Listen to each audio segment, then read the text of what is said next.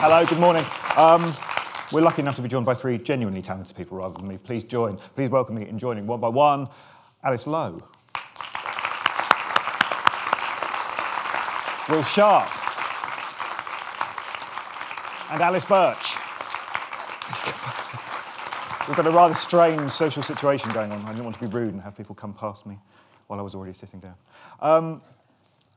All three of you have made this journey from page to screen already in quite a triumphant fashion. I'm going to talk about each of your films in turn. And obviously there will be time, because this session's about you guys really, so there will be time to ask questions. But first I'll monopolise the conversation a little bit. Whenever I talk to people about doing Q&As, they always say the worst question they get asked is, where do your ideas come from? So tempted as I am to ask that question, I won't. What I will ask is whether your ideas tend to come the first sort of germ of an idea that then leads to a script, whether that comes as a eureka moment, that kind of cartoon light bulb sitting in the bath, or whether it's much more of a gradual process and kind of over a period of days, weeks, months, you find out, you realise that you're interested in a certain character or a certain scenario. Alice, you're sitting closest to me, so I'll start with you. I mean, I'd love to say it was the light bulb eureka moment, but that has never happened. Right. I think it's much more gradual. I think it's sort of, it's really hard to identify where it comes from for me. It's sort of so subconscious. It's sort of, it's all round the back of here. And I think it's a kind of collection of things, and it can be much more of a discovery when you start writing. It's suddenly like, oh, I didn't know that was going to come, or I think for me. Okay. Yeah. Alice, how about Prevenge?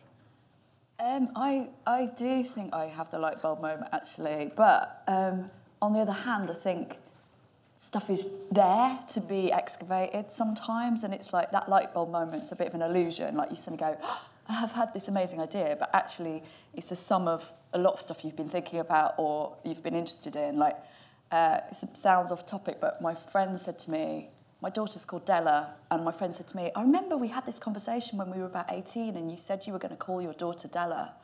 And I was like, did I? I thought that was a new idea that I'd had. And I think that kind of sums up my creative process. I think something's a new idea, and then I'm like, no, I was always going to make a film about this. Like, I look back on old notes and go, oh, I was kind of interested in this idea way before. I just hadn't found the kind of perfect way to put it in a nutshell, basically.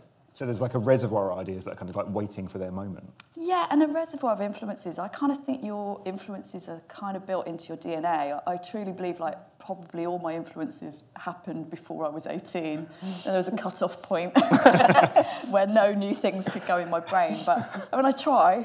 I watch some stuff. But I do, generally I'm like, oh yeah, I'm interested in the same things now as I was when I was like 15 in some ways. So it's all happened, the excitement's all happened. Yeah. Or, I do come back to the same stuff again and again. And there's actually quite a comfort in that sometimes, because you can kind of get influenced by things that may be a bit faddy or a bit, zeitgeisty. And sometimes that's good, and sometimes you want to actually move away from that and dig deeper into something that's a bit more idiosyncratic. Sure.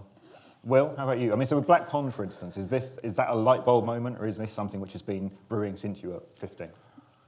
I think I feel like I relate to both of those versions, where you have a series of eureka moments, but most of them are not actual breakthroughs, and some of them are.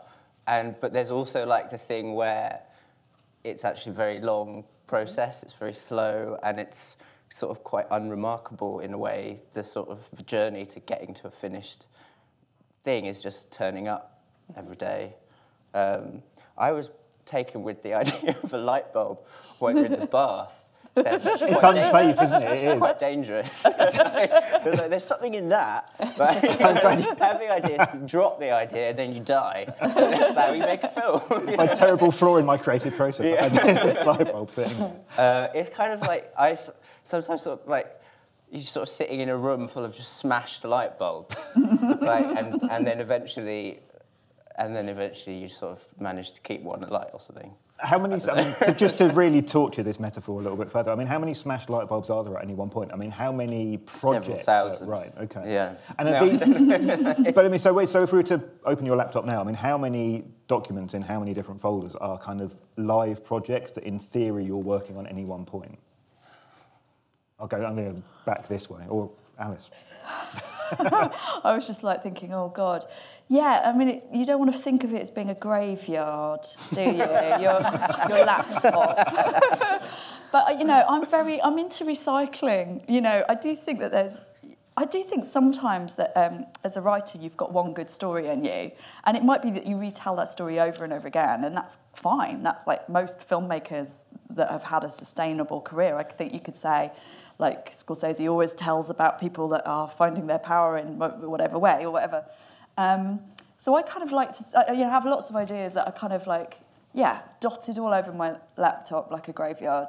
And every now and then I have a look at those old ideas and go, do you know what, there was some really good stuff in this. It just needed to be reshuffled or redone or, sometimes I steal from my own ideas in a way. I look back on something and I go, that was a great character or a great setting or a great scene.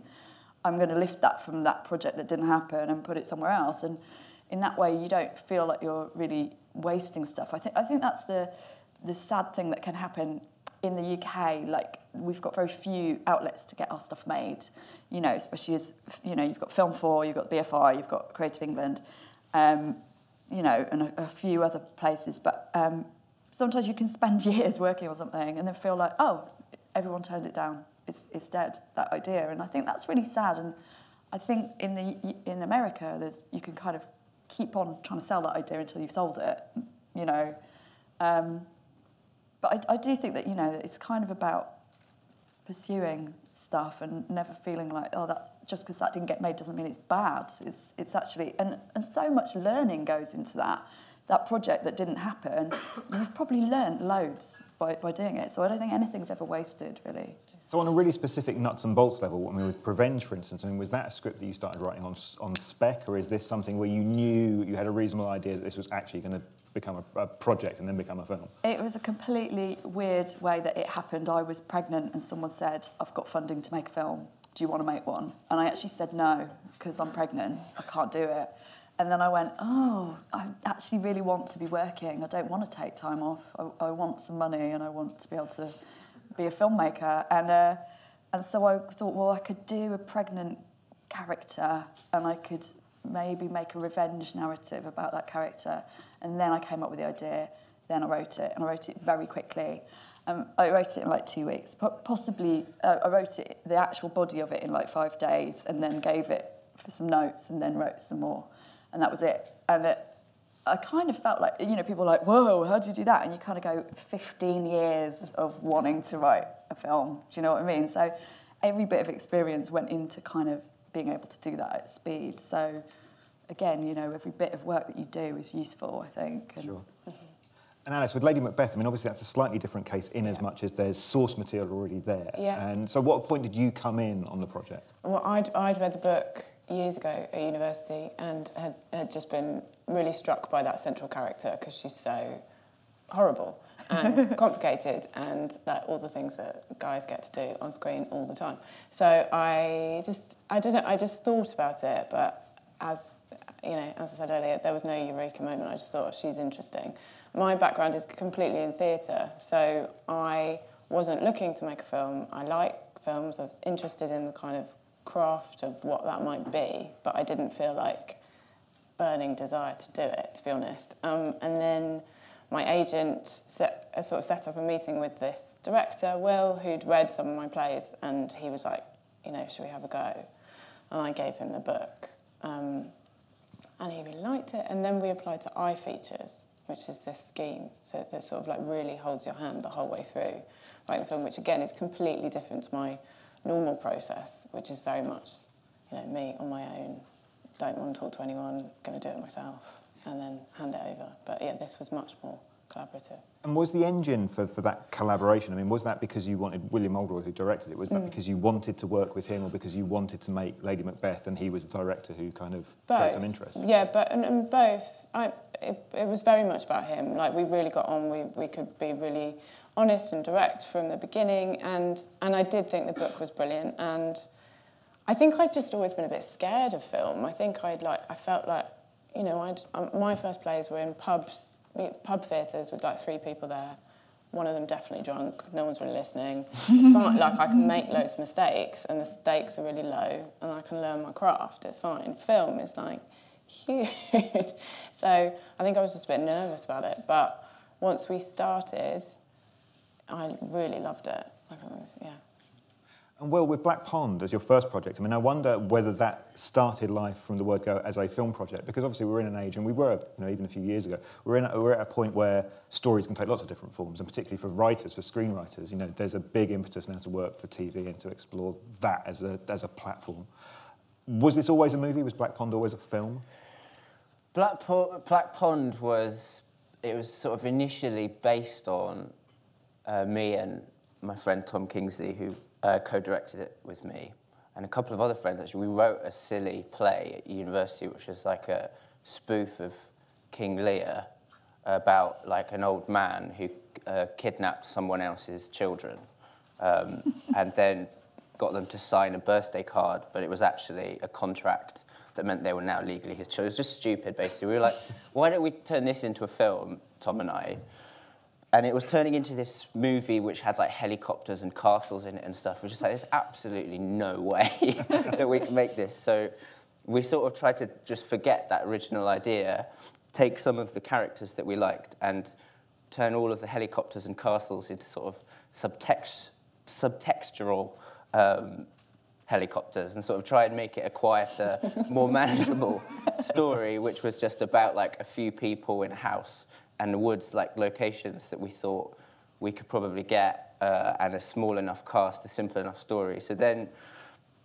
So I often actually think that restrictions are really helpful because it just forces you to think about what you definitely actually need. And in a way, with Black Pond, it was kind of just writing very practically. Just like, well let's imagine that, actually what happened was someone watched a short film we'd made on holiday in Japan, because I owed my family in Japan a visit. Both of us had like a week free, wanted to make a short film. So Tom came with me. We used my Japanese family as actors and their house as the location. Came back, someone had seen it and got a bit excited and said, well, what about if we give you 50 grand to make a feature? Then went on sabbatical, came back enlightened and said, actually, I'm not going to do that. That's ridiculous. But by then, we had sort of thought about it. I'd written a script, and we were sort of quite excited. So we were like, well, let's just do it. So basically, I suppose the lesson we learned there was we didn't have the confidence or arrogance to sort of make a feature film until someone with a beard said, like, we give you permission. Sure. And then suddenly we were like, well, we've sort of been doing it, like at the weekend. So why don't we just carry on doing that?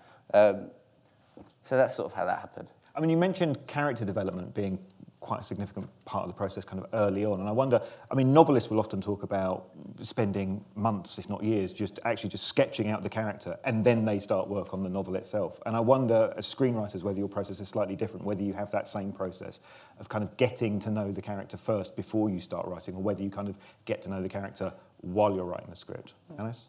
I mean, I think it's sort of different for every project, and you just get instincts about what's the right thing to lead, and that's sort of, I don't really know how to explain that any better. But with Lady Macbeth, in the book, she's certainly not very likeable, but she's also not that easy to empathise with, and she does some pretty awful things. So that felt like the first thing to do. And also, I think when you're working with source material, if you're going to adapt it, you need to reclaim it. So I spent quite a long time, asking these characters hundreds of questions and building timelines and sort of thinking about what details and what food they liked and what they wear to bed and how often they have sex and sort of really getting to know them as well as I could before writing. But I don't think it's always like that. I don't think that can become a hindrance. Well, I was going to say, once you've done that process, which is obviously kind of vital in its way, is there maybe a temptation to then, you almost have to edit out a lot of that stuff and not put in the stuff about the you don't want to shoehorn in that she's got a grape allergy, because that's not really interesting. But, you can just be pleased with that discovery for yourself. Did Ruth have a grape allergy? Prevent? No, I think it's quite interesting though, because like I'd be interested to hear what Will has to say, because I think coming from a performer's perspective, the temptation is to go for character first. And I think me and Steve Oram slightly made that mistake with Sightseers, which is possibly why it took 7 years to get made. It's like, you know, that's the thing with performers. Content, dialogue, bleh, it's coming out of me. Like, I know what the character is. It's like, blah, blah, blah, blah, like that. And then obviously you get to the point where you're like, well, what goes in the story? And that's the thing about story is sometimes the character doing something for the first time that is actually out of character. And it's not about what they do typically, it's about what they do atypically. And I think a lot of screenwriting books actually are sort of character is action. So you find the character when you know what their action is, in a way. Like the story tells you what the character's going to be. That was much more the case with Prevenge, actually. As soon as I knew it was a pregnant woman taking revenge, I knew what her character was. I was like, oh, so revenge is about looking backwards. It's about not being able to let go of the past. It's about getting rid of your current life and becoming a weapon, and you are becoming this force of action. And that, combined with pregnancy, which is all supposed to be about hopefulness and the future and all this stuff, just that created a character, and that was immediately interesting to me, and I could see who that person was. Whereas Sightseers was these very detailed characters that had a life before they started murdering people, basically. And so, yeah, it was just a bit of a different, it's two different approaches, really. Sure. I mean, how has that worked for you mechanically, Will? I mean, has it, because you've been appearing on screen as well in your own projects, and has that been a case of writing for yourself, or has it been a case of, okay, now here's the script, I may as well play this character? I think it's a sort of somewhere in between. It's partly like, for example, on Black Pond, it was a big part of it was, well, that's one less mattress to find and one less, like, fewer mouths to feed, kind of thing. But also I enjoy it. On other projects, like in Flowers, maybe it was a bit more like I wanted to. This is TV now, but like I wanted to have a Japanese comedy flavour in the show somehow, and in the end it was like, well, probably the easiest way is to have a Japanese character, and then I was like, well, I look right for that, so there's somewhere in between, I guess. I mean, I wondered if any of you had come across, obviously, because, as you mentioned just now with Sightseers, Alex, I mean, there's a time when a character just kind of takes over and finds their own voice, but equally, I'm guessing there may be times where a character doesn't quite seem to come to life, and you can see that dramatically they have a certain role in the narrative. But I mean, Graham Greene always used to say in every one of his books there was one character who he thought just didn't work, and he kind of tried to sneak them in and hope no one noticed. But I wonder if any of you had found that experience where there's maybe a character or maybe just something else within a narrative which isn't working, and then how do you fix that while you're actually in the process of writing? I actually had that with Prevenge, that I had another character, and it's kind of this thing of like a B story. Like people saying, oh, you've got to have a B story. And they said that to us with Sightseers. Film 4 said, you've got to have a B story. And we had this character that was our B story, and they got cut, which was actually really horrible for the actor because they were amazing. And exactly the same thing happened with Prevenge. I was like, I've got to have a B story. And we had this other character that represented the B story. And Gareth Tunley, who directed and wrote The Ghoul, he'd read the script and he was like, I don't get this character, I don't like it. And I was like, oh, it's really important and great, and shut up. And then we filmed it with a brilliant actress, and she just didn't need it. And it went, and that was awful to have to say to someone, I'm really sorry, it's not because of your acting. It's just, there was too much, it was just too much, and we didn't need it. And it is that Coco Chanel thing. Take out the last thing you put on or something, take off the last thing you put on or something, because it's not necessary. But I don't know, that's kind of a lesson for me of like not trying to conform too much to the screenwriting rules, which can trip you up really. Like sometimes they're very useful and sometimes they're just not. I wanted to ask all three of you about that, actually, because I mean, I'm sure people in the room will have had similar experiences as well. I mean, screenwriting seems to have, there are whole sections in bookshops devoted to the art of screenwriting, often written by people who haven't really written scripts themselves. And I wonder, but there's a way you're supposed to approach screenwriting, thematically and structurally. And I wondered how seriously you took that stuff. And so actually, when you were first starting to write scripts, did you sit down and study Sid Field and William Goldman and all that stuff, or did you actually think, okay, no, I don't need to get involved with this? I mean, you came, obviously, because as you said, Alice, you came from a different background. No, I didn't look at it at all. I didn't, No, I've never. I don't think I've ever stood in any of those sections in bookshops and felt like I wanted or needed to pick that up. But and I think a huge part of that is that theatre in this country, the writer is really celebrated. It's all about the writer's voice. It's very much the writer's medium. So I've had a lot of time and opportunity to really have those things tested and work those muscles. So by the time it came to writing the screenplay, I knew how to. I felt like I know how to do story and character and plot, and that doesn't mean that I definitely don't need some notes and some, outside eyes along the way. But I just can't imagine opening those books and finding them inspiring. I think watch other people's work, go to galleries, read books, read poetry, go and do people watching, go and get your food that way. For me, but maybe I'm totally wrong. Actually, in terms of that food, I wondered, and Alice and Will, how much you're engaging with other films and other scripts. I suppose there's two things going on, when you're not writing and when you're writing. And I suppose from outside you think, well, maybe you're kind of constantly absorbing and constantly watching when you're not writing, and then you stop. That's something that writers do, is just kind of stop absorbing other people's work while they're busy with their own. But what's your process? Well, we're talking about this. I think it goes in cycles for me, where sometimes I'll be eating films and shows with shattered light bulbs from now, and other times it's like I sort of, especially now, I sort of feel like I actually just can't watch anymore.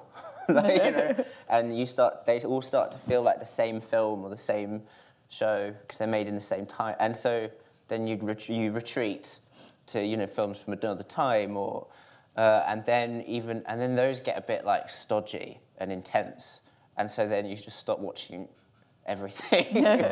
And I guess there is also like when deadlines are looming and you're really busy, you just don't actually have time to watch stuff. So it actually takes ages to watch a thing. I think for me it just goes in cycles.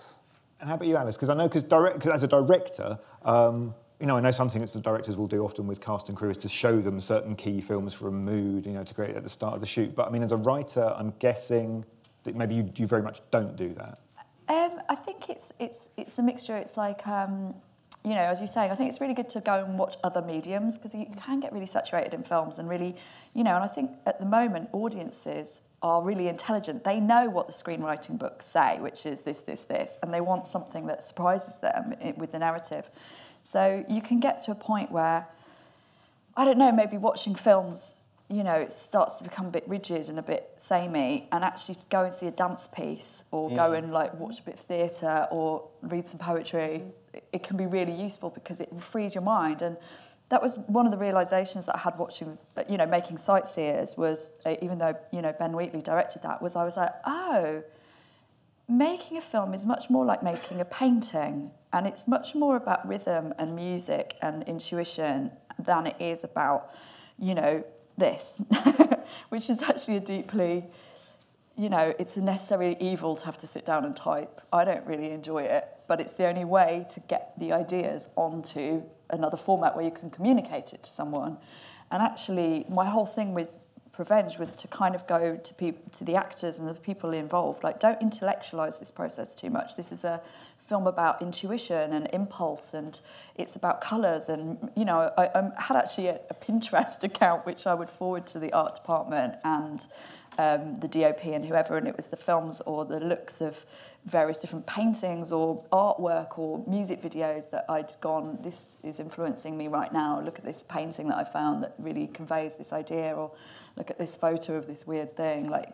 And that was really useful, just to get a tone and an atmosphere into people's heads, rather than like this really heavily word-laden thing, Yeah, no, because I wanted to ask all three of you about that, actually, which is, as writers, whether you feel there's that inherent weird tension about writing scripts for film, because film it's not a medium which is about words. And so when you think about, a writer-director like David Lynch, he will say, it's always been a huge source of frustration, because to actually get any money to make the thing, I have to produce a script. And actually the script is not really that relevant. It's actually it's slightly irrelevant, and if anything, kind of the opposite of what the movie should be. So do you feel that's ever, I suppose, taking me creative tension, which is very helpful, or do you feel that's a problem and a headache, that you're constantly having to put words on a page before you can put images on a screen?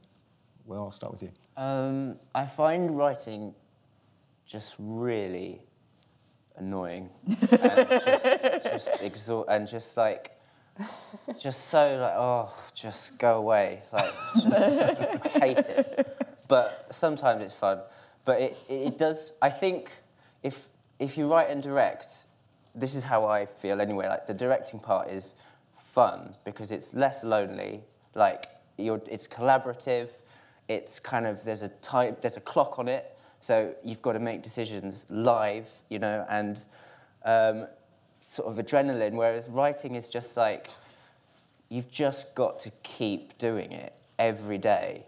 And the script is just normally just a dick, and it's like not play. And then after a while, on its own terms, when you're kind of like, well, fine, let's not do it then. It will be like, well, what about this? And you're like, oh, now you give me, you know, like. So I sort of see where that comes from, and sometimes when I'm frustrated with a script, I will just do a 40-page mood board, you know, like of images, to sort of be like, I am working, guys. I'd be like, yeah, but where's the script? It's like, it's all nothing, but where's the script? So I do think it is just like, there's something about writing is just like unreasonably hard. It's just like, fuck off writing. Do you want That's what you can take. room full of writing? And well, I mean, would you like writing to fuck off as well? I mean, is it a necessary evil? I mean, now you're going to say, I love it. This is my world, and I love it. And we're slagging it off. I mean, I do love it, but it's just quite an abusive partner. It's exactly what you're saying, though. As soon as you let go, as soon as you go and have a piss or make a cup of tea, and you've written some massive long scene which you know is shit, but you're only really cross with yourself, that's when suddenly it comes to you, oh, I could just represent that with an image of a bonfire. Shit, that's it. And suddenly you scrap that whole scene and it's replaced with something that's much more economical and elegant and beautiful. But maybe you had to do the writing of the really long scene to understand it and get it into your head before you could do that economical, brilliant thing. And I just think it's it is really hard script writing, and it's like, I felt like with Prevenge, I'd had some sort of epiphany of, it was very much what you were saying of like the constraints were brilliant, the fact I had no time to think about it. Suddenly this thing just leapt into life like a baby. It just had its own thing, and it was like I was possessed. I was like channeling something. I was just like, this is the story, and it's telling itself, and this is it. And that doesn't always happen, and sometimes is that because the project's wrong, or is it just you're in the wrong mindset? And I do think it's something, unfortunately, it happens with maturity as well, that some people are really lucky, like they're just like wonderkins here, like these two. But you know, there is a point where you sort of go, oh, this is something bigger than me, and it's almost like letting go of your ego in a way. I think it's quite a humbling process writing a script, and it's this point where you go, the characters are more important than me or something. They're like my children, and if I'm being really true to myself and let go of my ego, the writing becomes better. And that's just a very difficult process. It's a mature. This is why people write brilliant novels in their 40s, because it does take a long time to get to that emotional maturity point where you know you're writing stuff that is beyond yourself, I guess. And that's what I felt with Prevenge. And with Sightseers, you know, there was a collaborative process, so there was a kind of a losing of your ego because you're writing with someone else, I guess. And there was also quite a funny thing where we were deliberately playing on our egos. It's about a tussle between me and Steve. Creatively, the whole film is actually about that. But I can sort of look back on it and say that with a kind of certain maturity. Yeah, it's kind of about me and Steve's personality and how they work together. And that was a great thing to be able to channel and use. But are both of you writing scripts primarily to direct and also to appear in as well? Or would you, I mean, can you imagine actually just writing scripts for other directors? If it was the right person. It's like a relationship. I don't know, I might think about it. Yeah. But Alice, you're coming from, as we've talked about, a very different place. I mean, you're a writer, and you started out as a writer, so all that stuff, presumably you don't want writing to fuck off. You'd like to embrace it. Well, sometimes, definitely. But it is hard. It is hard. It's definitely hard. I've sort of started telling myself this thing that you can tell when the writing or the making has cost the maker in some way, when there's been some, and that doesn't have to be painful all the time. It can be joyful. Like all of those experiences that you're talking about, they're in the scripts and in those projects in ways that aren't necessarily easily identifiable. It's something kind of atmospheric, and so I mean, that gets me through when it's difficult. I'm like, okay, well, there's a reason it's this difficult. You just need to go through something with it. It's a weird job. It's a really weird job. But I've got no interest in, and I would be an awful director, and I'd be an even worse actor. It's like, really. So I feel very certain that my job is the script and the words and I'm very specific about every word, and so realising that might not be the thing I saw on the screen was a bit of a lesson to sort of, it just became writing a different kind of thing to a play. I sort of felt like it had to be a really robust map so that the director could, so that if he wanted to change something very quickly, like you said, like you've got to make decisions really quickly, that he would still have something really robust there, like a kind of to come back to. Sure. Yeah. I mean, we've talked in all three of your cases, we've talked a little bit about limitations sometimes being helpful when you're writing scripts. And I wonder with, obviously, 2 weeks for Revenge, there's a pretty concrete deadline there. But I wonder if you were working on a project and it actually hadn't been commissioned yet and you're just writing for, in the optimistic hope this will become a film, will you give yourself a deadline? Because there's the risk that actually, with all the time in the world, this thing will just roll and you'll never actually get it. Time is your enemy in that sense. Will? I just think there's no right answer to that, because I think sometimes you might throw something away and actually what it needed was a bit more time, just to sort of sit through that treacly bit. And other times, actually, you're trying to force something and you should just...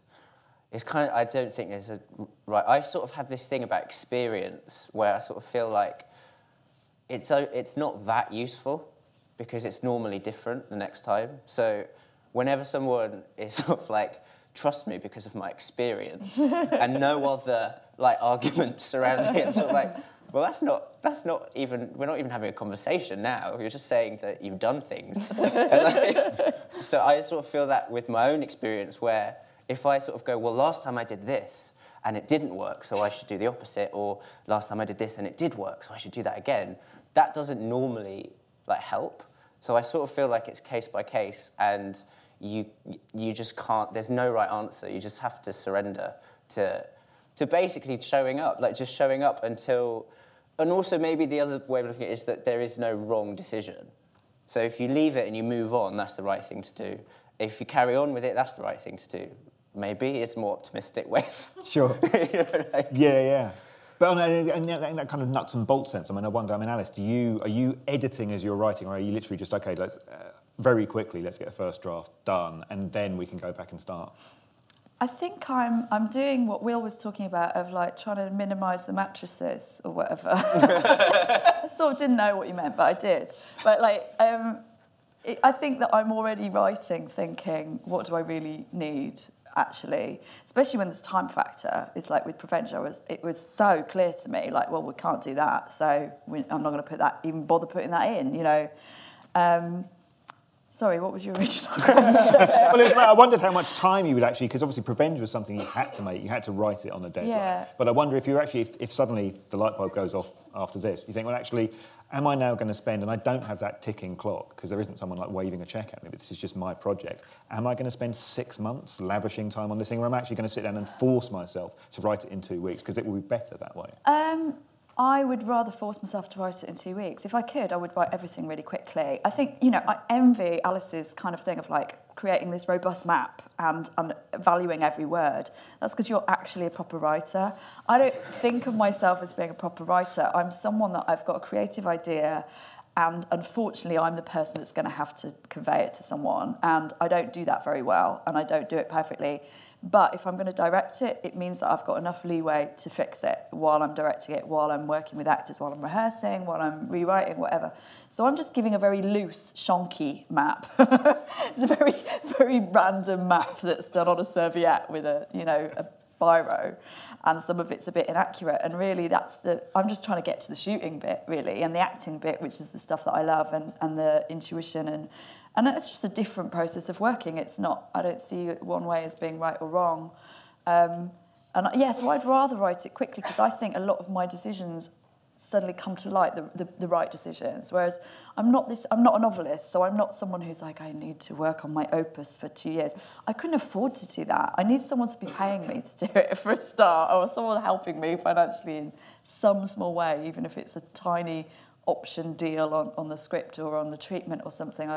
If someone's not really paying me to do it, an idea will just be one line on a page. I mean, I've literally got pages and pages of just like 2 women detectives who are investigating people's affairs, and that's it. And I'm like, if someone pays me to investigate that, I will write some more stuff about it. But if they don't, I'm not. It's just there. Well, I was going to ask about that, so I'll make a conversational detour, actually, because I want to get an opinion from each of the 3 of you about writing on spec, which is probably a position that a lot of people in the room have been in, and Alice, you've told us you're quite rigorous about writing on spec, and there won't be a lot of it going on. Alice, how about you?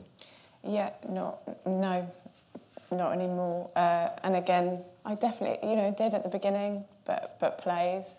And I had a lot of film meetings when I'd had sort of a couple of plays do quite well, and you go and have film meetings and they ask you to write things on spec, and I was like, I can't afford to do that. Yeah. So how do you break through, in that case, how do you get beyond that point of people asking you to write on spec, to actually, and saying no, to then them saying, okay, fine, we'll actually give you a bit of cash? Well, I mean, I did the iFeatures thing, and the first thing, I wrote a treatment on spec for that, and that was the first time I did that. But that was because I felt really confident in the project and the director, and I think it just felt like the right time. Before that, I was working like 2 jobs in pubs and was nannying, and I didn't have time to write anything for free. I was, writing tiny plays for 100 quid. Sure. Sure. Yeah. I mean, Will, when you were talking about Black Pond, it sounded like it was almost like the secret there was to make something and then let the industry kind of catch up with you afterwards. So actually you become a filmmaker and a writer, and then suddenly people want to give you money because that train is already moving. Yeah, I think you sort of do need to write on spec at first, but you shouldn't forever. And I think it is dodgy territory because of that conversation of you have to do it at first. So sometimes there is a world in which that's exploited, where writers are asked to write on spec where actually they shouldn't be, really. The only reason why we could afford to make Black Pond was because I took a job on Casualty, which I took partly because I thought, well, this is a regular income, and then I'll be able to do my own stuff. And that is basically exactly what happened. So afterwards, it also meant I could even take 6 months off to edit it pretty much full time, doing a bit of private tutoring on the side, but not much else, So, and Tom had a job at an advertising agency and was running on commercials and stuff. So we sort of, again, just practically had built up. We just saved up, basically, to make the film. And we raised money as well to actually shoot the film, because that was I think it was 20 grand or something we raised. But in terms of buying our own time, it was from doing other work.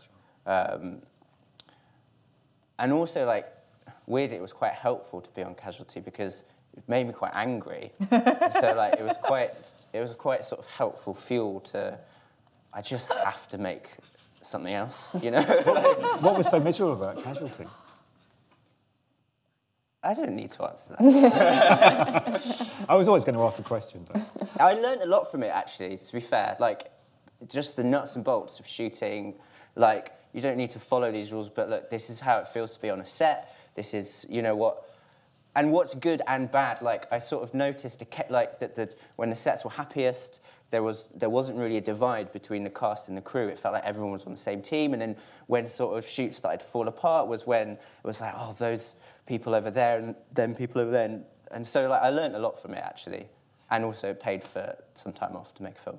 And having that kind of practical insight, I'm guessing that was invaluable, though. And I wanted to ask each of you, actually, we've touched on it a little bit, but I wanted to talk more about it, about budget and having a budget in mind and being aware of, like, when we were talking about the screenwriting books that nobody bothers to read, there is, one of them, the old William Goldman book, there is a bit where he's talking about, someone sent him a script and there's like the first scene is like a herd of giraffes going down Times Square, and you just think, well, this is clearly never going to happen because you start costing it. And I wondered, and because actually thinking about it, Black Pond, Revenge and Lady Macbeth were all projects where there was a very specifically lean budget, and it feels like, as a viewer, that actually that was really helpful to the film. It actually kind of economised and narrowed ideas down. But when you're writing, are you thinking in those terms? Are you constantly thinking not just, okay, I can't have the giraffes in Times Square, but also there is going to be there is stuff that I would like to do imaginatively that maybe just can't happen? I think I just made it a good rule, like from the beginning. So we knew we wanted to make a period film that didn't feel like a traditional period film. We didn't want those kind of big sweeping exterior shots or those ballroom scenes or, you know, lots of extras clearly not playing real people in the background. So that was useful. So we sort of wanted to make a very austere, like, thriller with a much smaller cast of characters, and that felt exciting as a beginning for a period drama. So making those rules from the beginning was really good. So it sounds like that was integral to the actual creative process. Yeah. I think it wasn't really a problem because we wanted to avoid all those tropes with period film. Sure. Yeah. And with Prevenge as well. I mean, Prevenge feels like, it was a tight story. I mean, had someone come along at a certain point while you were writing and said, actually, you can have 3 times as much money, would that have been, it sounds like a silly question, but would that have been helpful? I mean, I think it's very similar that actually when you adopt the constraints you have as assets in a way and go, well, this is what's going to make it different to these other things. So with Prevenge, I didn't do the wise thing to do would be not to do a period film as your low budget debut film. The wise thing to do would not be to have murders in a low budget film, because that's not the easiest, cheapest thing. And also I had loads of locations. So I knew I was kind of pushing it. The better thing to do would be to be in one house or one location. And I was like, well, I've got like 10 different locations and I know that that's going to be tricky. But what I can do is I can make the scenes really long so that basically I wrote the script going, this is going to be a series of 2-handers. So each scene is going to be about 10 minutes long with one other actor, and we'll get one actor to come in every day and we'll kill them in the morning and then we will do some dialogue in the afternoon, and we'll have done all the difficult stuff in the morning and we will do all the fun stuff in the afternoon of like improvising and messing around and like making each other laugh and doing all the fun stuff. And that was how it worked out. But I mean, in a way, it's funny because when people review the film, they quite often don't mention that. Like they don't say, oh, it's a series of 2-handers. Like, I don't know, what's that? It's Coffee and Cigarettes film or whatever that. It's as stylised as that. It is like it's almost like theatre pieces. And that's how I wrote it. I wrote it as sort of a series of theatre pieces of a stranger meeting different people. And people don't really notice, which is quite amazing, really, that they don't notice. But for me, I like that constraint is there, because it gave me this clarity of, like, when you're screenwriting, each scene is just a window. You have to know why you are giving this window, a glimpse into this person's life. And really the economy of only showing this person when she was killing these people or when she was having, like, a little bit of a psychological breakdown moment, and there's an economy and a cleanness to that which really helped the narrative. And again, it sort of took the narrative out of my hands in a way. I wasn't agonising about it. It just seemed obvious. Yeah, so it sounds like what you're saying. I mean, it had this enormous bag of money fallen on you halfway through the writing process. I mean, it's not that individual scenes would have changed, but actually you'd have started writing something completely different. And does it make that creative process easier then? Because you just think, okay, instead of having multiple choices, I've got like 2. It made the rewrites easier because there were no rewrites, but or very little. Because, I mean, there will be a point where if you're in a long development process where people will go, I don't think you need this scene or this scene or this scene. But I'd already done that. I sort of leapfrogged that point by going, we're only going to see this. And that was really useful, actually, because, you know, there is always some flabby stuff that you're like, why did I think this scene was really important? It so isn't. It so makes this bit drag. And really, when you're doing a low-budget shoot, your aim is to not be cutting that in the edit, to be doing it before it even wastes your time shooting it. It's a really generic question, but I just wonder, and I suppose it would apply to anything creative. I mean, usually there's that sense that you have this burst of creativity and this burst of productivity, and you make something, and then you step back from it, and actually there's an argument to say you come back to it months later, and then you look at it, and it's like it's set, and you can start. But often with filmmaking, you're not going to get that luxury, because actually, if you're working on commission, you finish the script, and someone starts going off and making the film. I mean, is there an argument, if you can, to try and work in a window to say, however long, few days, a few weeks, to actually say, okay, I'm going to come back, I'm going to write this, put it over there, go and live a life, and then come back to it? I think if you can do that, definitely. Yeah, absolutely. I actually did that with the edit of Prevenge, because I'd got a baby by that stage, and the baby needed some attention and things. I actually, I had to step away from the rushes just to give birth and look after the child. And actually, that was the best thing I could have had, and it was brilliant, because I think a lot of first-time filmmakers wouldn't have that luxury. It'd be a bit more like, no, we're on the clock. You've got to get this edited. You've got to get this done. Just give birth, guys. Yeah. That's get up simple. the duff. It's that simple. But yeah, so I mean, for me, it was like amazing to be able to come back to your material and go, oh, I've sort of forgotten what this was, and this is a good bit. That bit's shit. I'll get rid of that bit. That's so obvious. It's like someone else has made it. Sure. And actually, I saw a talk with Scorsese, and he said a really similar thing, that you should try to get as far away from those rushes as you can for a bit, like go on holiday and just almost forget what you know about the project. And, we were talking about this earlier as well, of like just never going into something going, I've done this, so I've learned from this is what it. Every project is new. It's like a child. It's like every project is new. You have to go in with a humility of like, I don't know what this is. I have no idea. And the less you can feel like you know, I think that's a good place to be in, because you're all in the same position. You, the editor, the producer, whoever, we're all trying to get to know what this project is. What's the best version of this project? Like, I don't know all the answers. We're going to find them out, But it's interesting you say that, because I think particularly with script writing, there are, as we talked about, the bookshelves filled with stuff saying actually you're supposed to do the same thing again and again, and just fill in that there's a formula, and you're supposed to just kind of colour it in as you go along, which always seems slightly crazy. I mean, script books can be useful. Like, I sometimes have used them when I'm in a real knot with something, and I just kind of use them as a safety net. Either I look at them and go, no, that's bollocks, I'm going to do the opposite, which sort of did a bit with Prevenge. Or you look at it and go, oh, that's what was going wrong with it. It's just like a plumber's manual or something, or a car mechanic's manual. It might help you, it might not.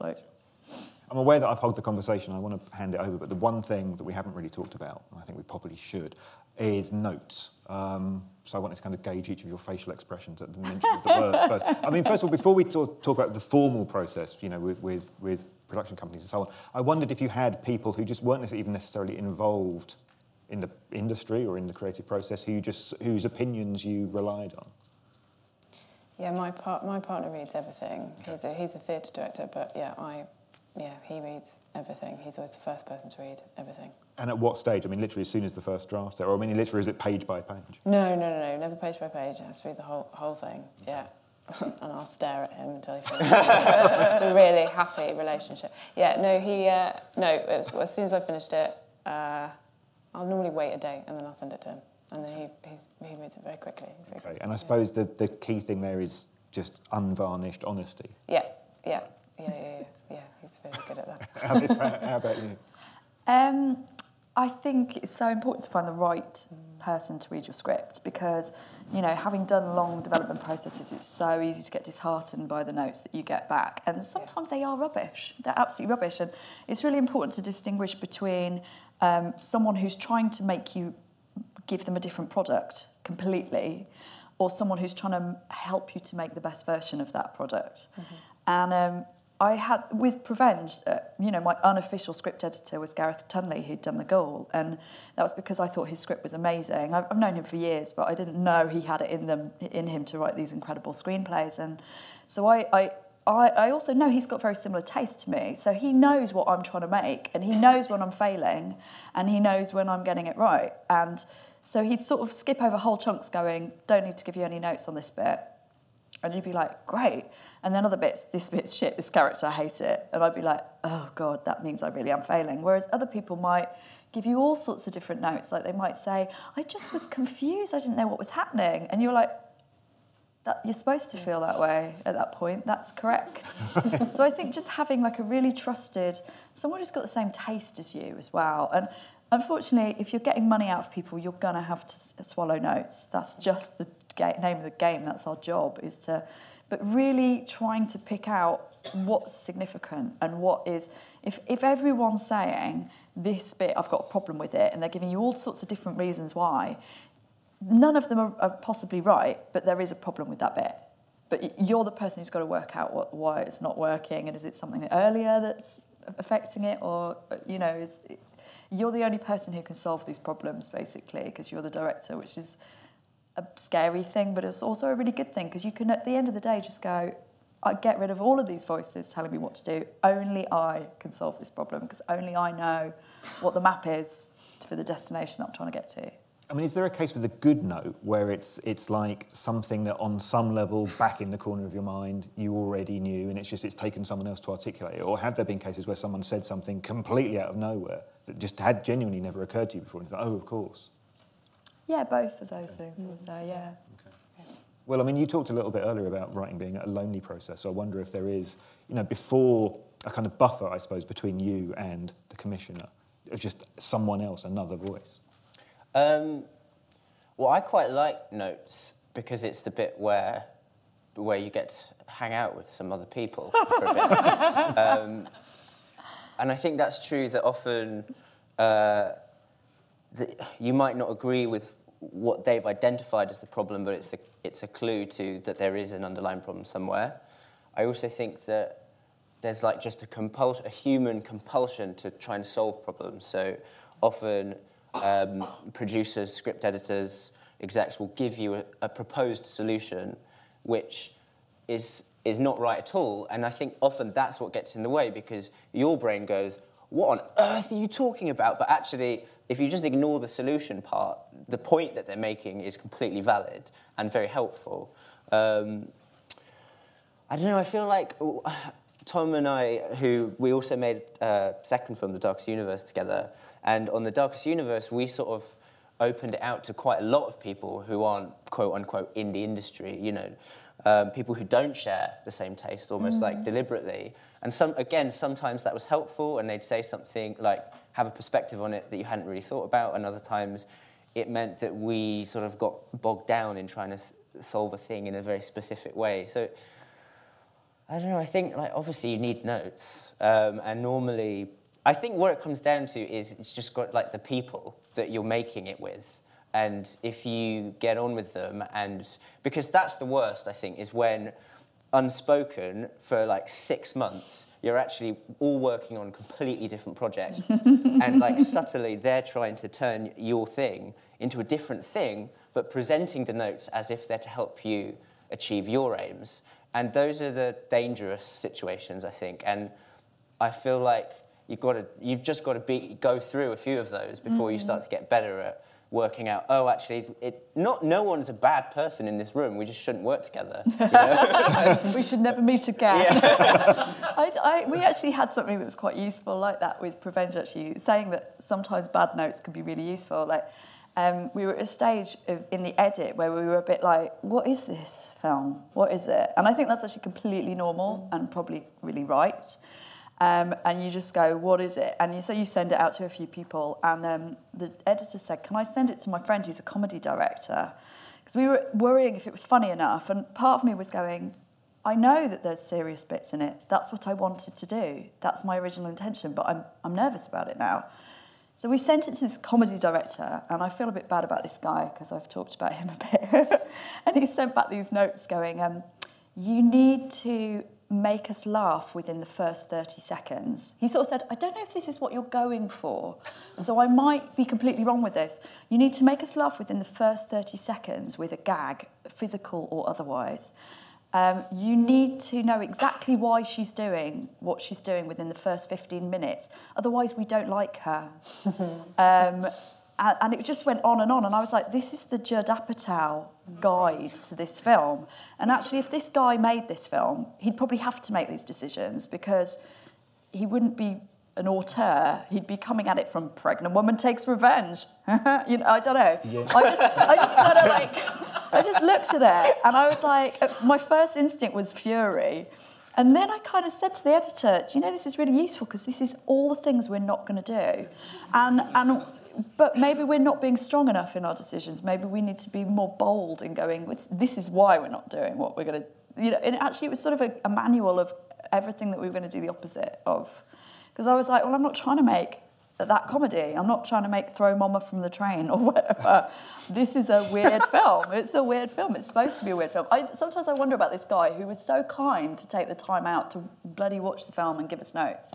Sometimes I think if he sort of sees all the press of the film and just goes, well, bloody hell, shoot me, because I thought it was a bit wrong, and it's done all right. I think that is such a thing, though, that if you're doing something weird, the audience has to know that it's on purpose. Mm. Do you know what I mean? They have to know that these are all decisions, that you're in control of it, basically. Because I think sometimes I watch films and I sort of wonder if the weirdest bits are kind of misdirection to like just disguise the fact that they actually haven't worked it out. So they're like, well, it's so weird, I'm a genius. But it's like, but what's the story? Or like, what are you trying to say here? And it's like, wow, look at this. I suppose it's like ambiguous endings as well, and you always just think, is that just because you haven't thought of the ending? But everyone thinks it's incredibly open-ended. And, you know. I sometimes think of it like, I don't take drugs, but I think of it like if like the difference between in a group, everyone is on the same drug versus when you're hanging out with people who are on drugs and you're completely sober, which is normally the one I am. And it's just so boring. Like they think it's so interesting and you're just like, but I don't know what are you doing? You're just like sitting there babbling on. So it's like the film has to sort of get everyone into that same space. If the film is on drugs and the audience is sober, then it's so boring. Do you know what I mean? It's fine, we're all on drugs here today, so it's totally fine. I mean, I wonder actually with all of your work, I mean, because other filmmakers I know have said the one thing they get a lot, and it seems like whatever the story is, the one note they will get from executives is make the lead character more relatable. And I wondered in all of your projects, you've got characters who, by that yardstick, there would be an issue. So I wondered how you resolved that. I mean, presumably with Lady Macbeth, from the word go, I mean, this is not, it's not a cuddly story. Yeah, no, I mean, I think empathise is fine. We can talk about empathy. We could not talk about whether she was likeable. That just like, I mean, I find that so irritating anyway. But yeah, thankfully, no, I think it's that thing you were saying, everyone was making the same film. So it was okay, that wasn't a problem. Empathy became a bit, like there was a bit, you know, of disagreement about that, about how important that was to kind of carry her through, but yeah. I mean, I wanted to ask all three of you actually, just before we go to questions, really just, you already kind of answered the question, Alice, but I'm going to ask again. It's that issue of how once that sort of blizzard of notes starts up, how you kind of hold on to, because you can have lots of different people all having different opinions, you know, or you can have one person trying to steer you in a very different direction. And I wonder at that point, how do you hold on to and make sure that, you know, the core of what you wanted to write survives, that whatever changes are made around that core, whatever scenes are kind of reworked, what you started writing and what you actually believed in as the writer ends up on screen? I mean, I think there's lots of different tactics, but the thing that I do with every single script, every single thing I ever write, is I always, any redraft, even if I've only got a note on one word, on one scene, I write the whole thing out again, because I think that really helps with those notes. It also stops anything feeling like quite a big insertion or a removal because rhythm is so important. You can keep an eye on all your characters, and I think you just, I don't know, it makes me feel like I can take the notes better. So you're not kind of tampering with what's already there. No, I'm not kind of going in to fix that note for that exec and that note for that person, and the editor didn't like that, and the lead actress is feeling funny about that scene. Like you're then you're going to end up with something that just feels tonally completely wrong, and you're going to be really far away from the thing that you started to write.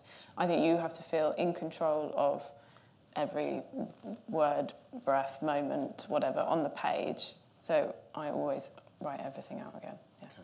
I mean, Alice, you already kind of rather brilliantly answered that question, but I mean, it sounded like you were the response was to basically just focus in all the more kind of fervently on what that original tone or what that original idea had been. Yeah, I mean, I felt sort of a kind of responsibility to maintain the tone. I think it is like this likability thing as well. Like, as a female director and writer, I was like, you are not going to tamper with my fucking character, and I'm not going to change it. And I had this slightly with Sightseers as well that, I mean, even Ben sort of said to me, oh, I'm a bit worried, is the character going to be likeable? And I was like, red rag to a bull. But I was a bit like, don't worry about that because I'm playing the character. So don't worry about that bit. Because, you know, it's like empathy. It's a very difficult term. It's sort of like, I kind of think, you know, film is a tool whereby you're forced into someone else's shoes. So if you're looking at someone's face for long enough and you see into their eyes, you're going to go on that journey with them. And it doesn't, that's the whole point, is like you get to do things that you wouldn't otherwise do. It's like virtual reality, you know. You don't have to make the same decisions as the character. You can just enjoy them making the decisions you wouldn't make. But yeah, I think for me as well, like with Prevenge, I was like, I want this to have a drama element because I haven't written drama before. I want to challenge myself, and I want to challenge the audience to kind of take some of the serious bits. And that was an experiment. That was a huge experiment for me because I was like, oh, comedy horror, people know where they are with that. But then adding an element of pathos and drama, and I'm a bit nervous people might not go for that. So, but that was really an exercise in sort of holding my nerve with that because it might not have worked, or we might have got rid of it if I'd had people who were a bit more controlling, execs or a studio, for example, paying for it. They might well have gone, you've got to change those bits or make them funnier or whatever. Let me just ask you two before we go to audience questions. I mean, have obviously, to go to the loo. I'm so sorry that's right. because there's people probably. Do you need the loo as well? There's probably I've people in been the holding audience. it in for a while. can you, do, But I can, you can do shifts, so you can answer the question No, and I'm then, and then back. I'm swap gonna around. just, I'm just You're gonna hold it. I'm just gonna hold it in. Yeah. Fine. I mean, I've been doing Gonna that since the start. This is why we're all looking quite tense. The other thing is, like, there was all these chocolates outside beforehand, and I tried a 100% strength chocolate. Told you I'd not never to had do it before, and it's made me feel really weird. So You're not supposed to eat 100% chocolate. yeah, so I it's felt clearly like a sort of very on the bad edge idea. of a panic attack for that. In that case, well, actually, so fine, I'm going to continue the conversation anyway. I mean, I wondered, you two are in very different situations in this sense, because we've talked about notes, and obviously, as a scriptwriter, one of the notes that you're going to get, in many ways the most important note, is the notes you're going to get from the director. So clearly for you, this is William Oldroyd, but for you, this is you. So I wondered about the relationship between, you know, when you're working as a writer and then a director, once you've had that script and you've gone through that incredibly laborious process and you have the script ready, when you're then on set, do you then treat this as like something that you had nothing to do with, and actually you just kind of rip the whole thing up where necessary, and you know, you separate yourself from Will the scriptwriter, Will the director? Yes, but on Black Pond in the Darkest Universe, Tom, who was the co-director, he would always be the first to read everything. Sure. And so he was like a big part of the script writing process. And on Flowers, it would be the producer, Naomi Dupere, and the script editor, Katie Carpenter. Like, they'll read everything first. So there's always like, it's sort of expanding circles of people who, so it's never like you're completely on your own. But I in answer to the second half of your question, yes, I think there is a little bit of a kind of dividing yourself into. I find like, apart from like very specific lines, which for whatever reason feel like it's actually got to be those words, generally I'm quite relaxed about, because when an actor comes on set, you know, like, and they hear it differently, it's sort of normally better they say it how they hear it.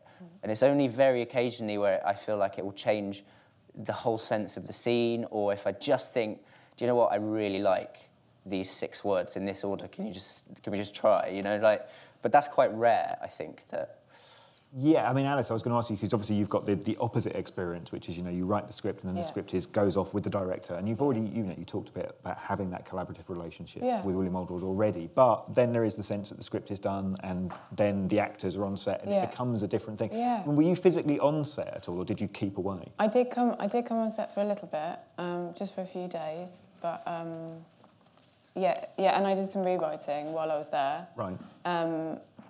But I mean, again, it's totally. I think my job mostly finishes on the page, and then you have to totally trust your actors. And also, it's the best feeling in the world when someone says a line and you can't quite remember writing it because they've said it, they've brought something else to it. That's like an incredibly exciting moment. So, yeah, I wasn't there, kind of being like it is not. which I totally do in theatre. I definitely do in theatre. So yeah. That was a moment. We're just talking about whether, and Alice, I mean, I don't know whether you're, as a director, how kind of callous you end up being about your own script. And actually think, that was then, this is now, and actually I can just change things willy-nilly. I think there's certain key lines in a scene that you have to have, basically, which are going to be your springboards into the next scene or whatever. But I'm never precious. I'm always like, I'm not Shakespeare, so I'm not a proper writer. I don't write poetry into my script. I wish I did, and maybe there'll be a point where I do feel more that way when I've spent 5 years writing something and I'm a bit like, no, it's like this. But at the moment I'm not like that, and I very much get performers in because I want them to bring my stuff to life. But I kind of think comedians, and this is why I love working with comedy actors, and Will's the same. Working with really interesting people, that I kind of feel like classical actors are like classical musicians and comedians are like jazz musicians, and they come in and you want them to do their amazing solo. You want them to kind of put it in their rhythm. So I'm kind of like, say it as you want to say it. I'm not going to stop you from paraphrasing. I just really want you to get the meaning across, and the also for me as an actor, I'm there on set, so I'm sort of like, say something to me that shakes me out of being too used to this scene because I've written it, say something to me that kind of jolts me into what the actual reality of the scene is. So sometimes that can be as simple as someone saying, do you want a cup of tea, instead of like, here's your tea, or so, and it just gets a response out of you, which is very natural. And performance-wise, I find that quite useful, and directing-wise, it's useful as well. Sure. I've hogged the conversation, I know. This is the time I'm going to stop. If you do have a question, please put your hand up. There are microphones which will rove. A hand went up very quickly just here at the end of this row. Hey, everyone. Can you hear me? Hey. I just wanted to ask about early on in your careers.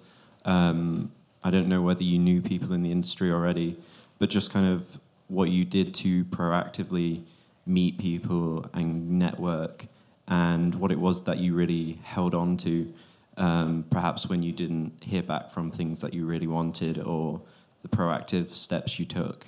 Yeah. Sorry, I made eye contact with you first.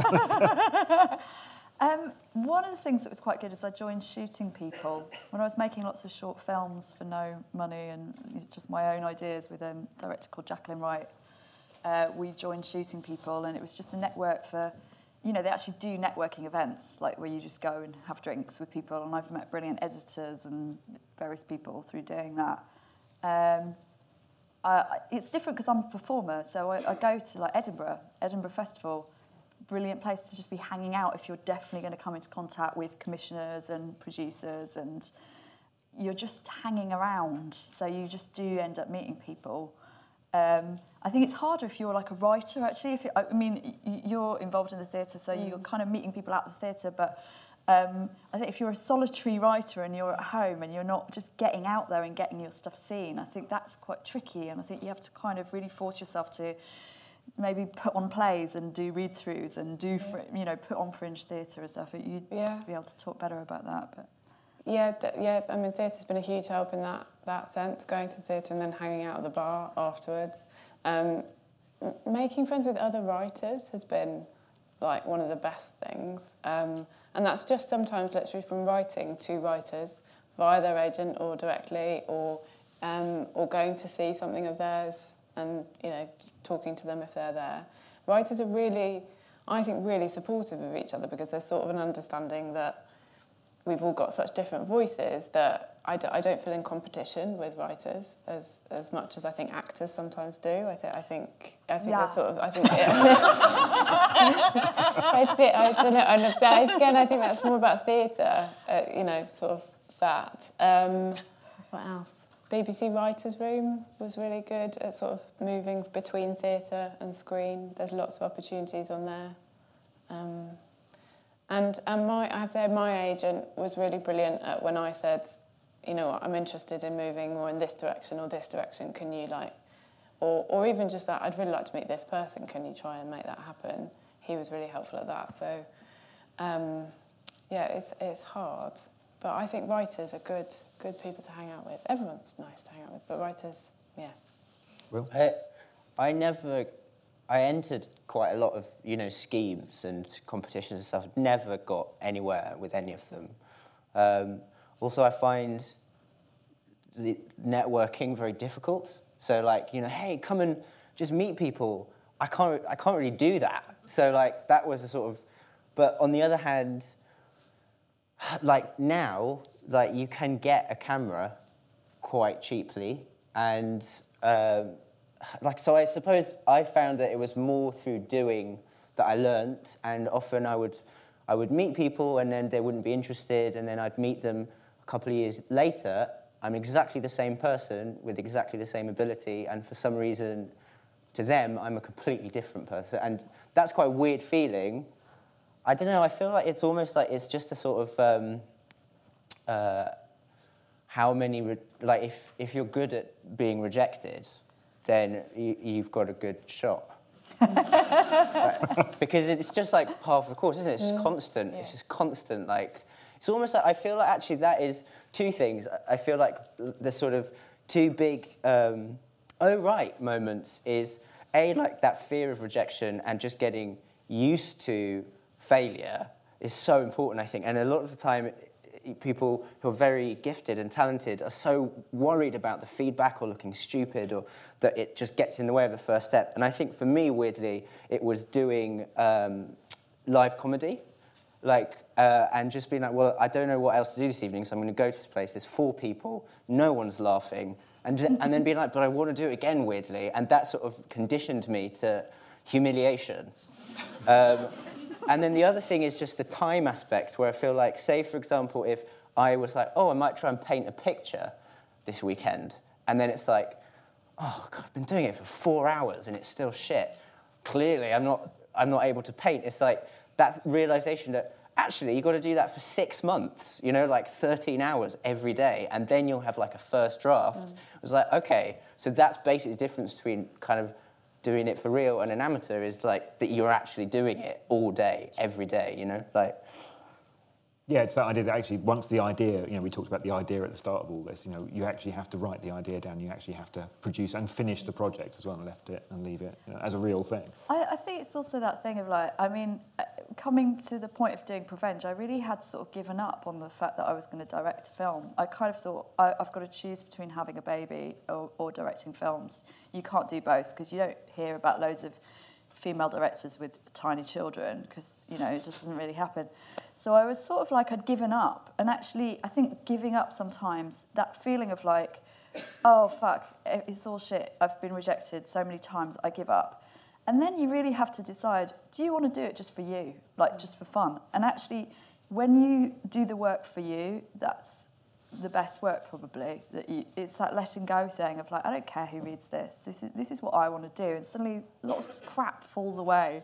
The scales fall away from your eyes and you go, oh yeah. And Prevenge is probably my most personal project, and I've spent my whole career as an actress I play many different characters.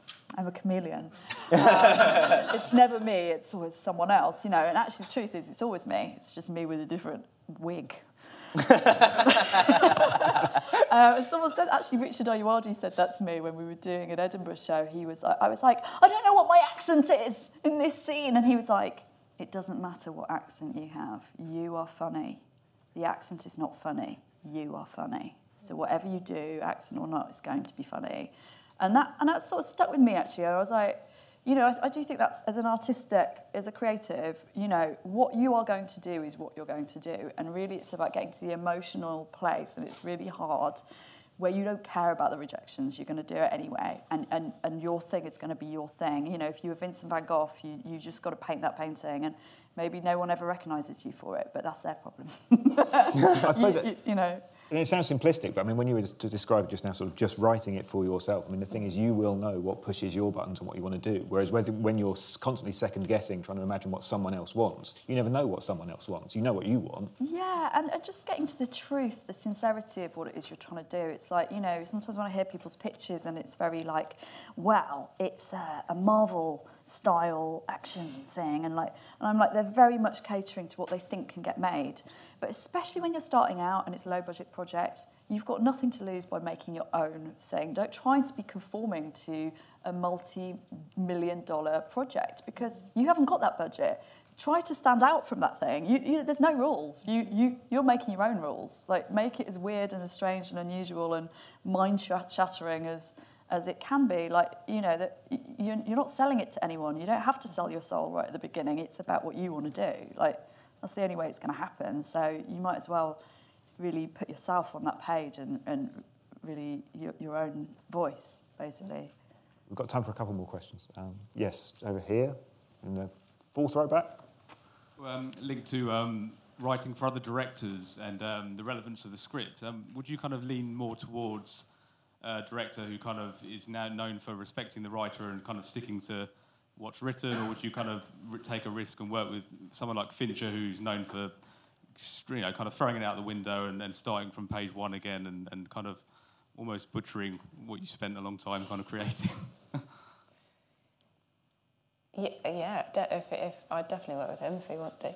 I'm up for it. I think, I think it's got to be the right people, because it's not like a novel or a document that then someone else reads it and it's about that experience.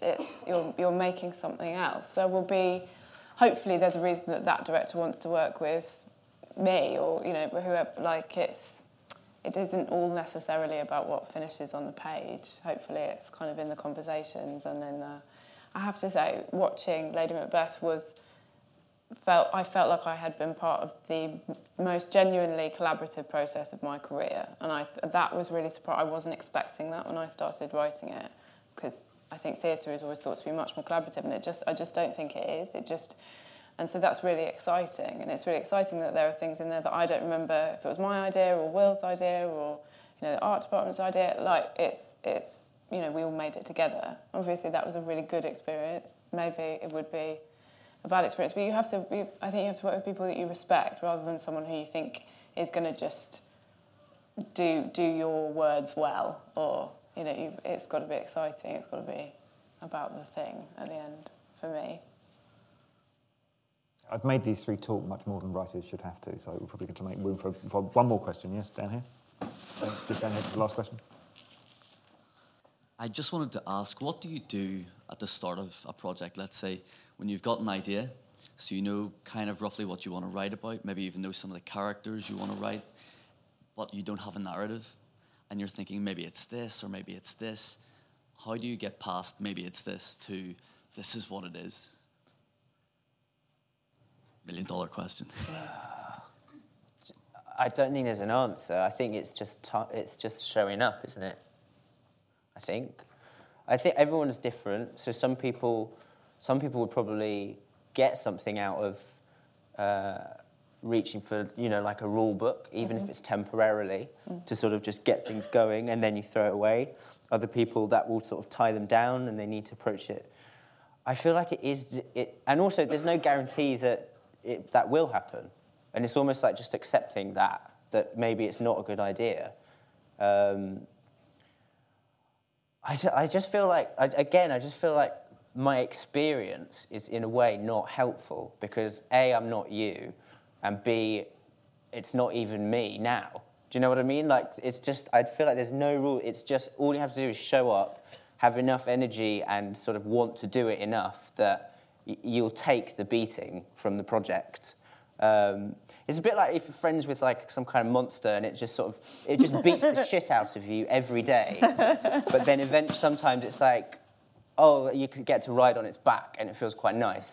You know, like, you just got to have the shit kicked out of you for ages. And then sometimes it's good, and often it's not. I don't know. I think on top of having the shit kicked out of you every day, you could do an exercise where you tell a friend what it's about, and that might help. I know that sounds a bit facile. There's all sorts of script books that help with that, but I had a script editor who said to me, "Oh, your stories are always about transformations of someone coming into their power." And I didn't really know that about myself. So it might be that there's a story there and you just haven't found it yet. You say, maybe you've got characters, you've got a seed of an idea. You just don't know what the main message of that film is.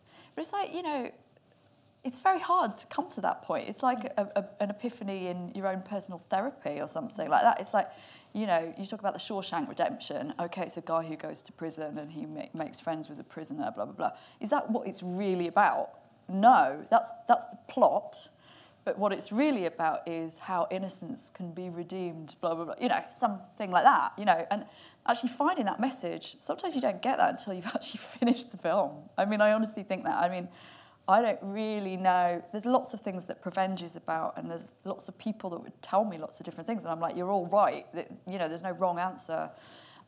If there's a burning story within you, I kind of think it's worth trying to beat that out and just tell a story. Tell a story that feels satisfying to you. And it might be that after working on it, maybe a beat sheet, just a story, the skeleton of a story, working out what the scenes are. And it might be that, you can leave that to cook for a bit and come back later and go, I've suddenly realised what this film's all about. And you might even wake up at 3 a.m. and go, I did that the other night. I'm writing a new project. And I just suddenly went, of course it's about this.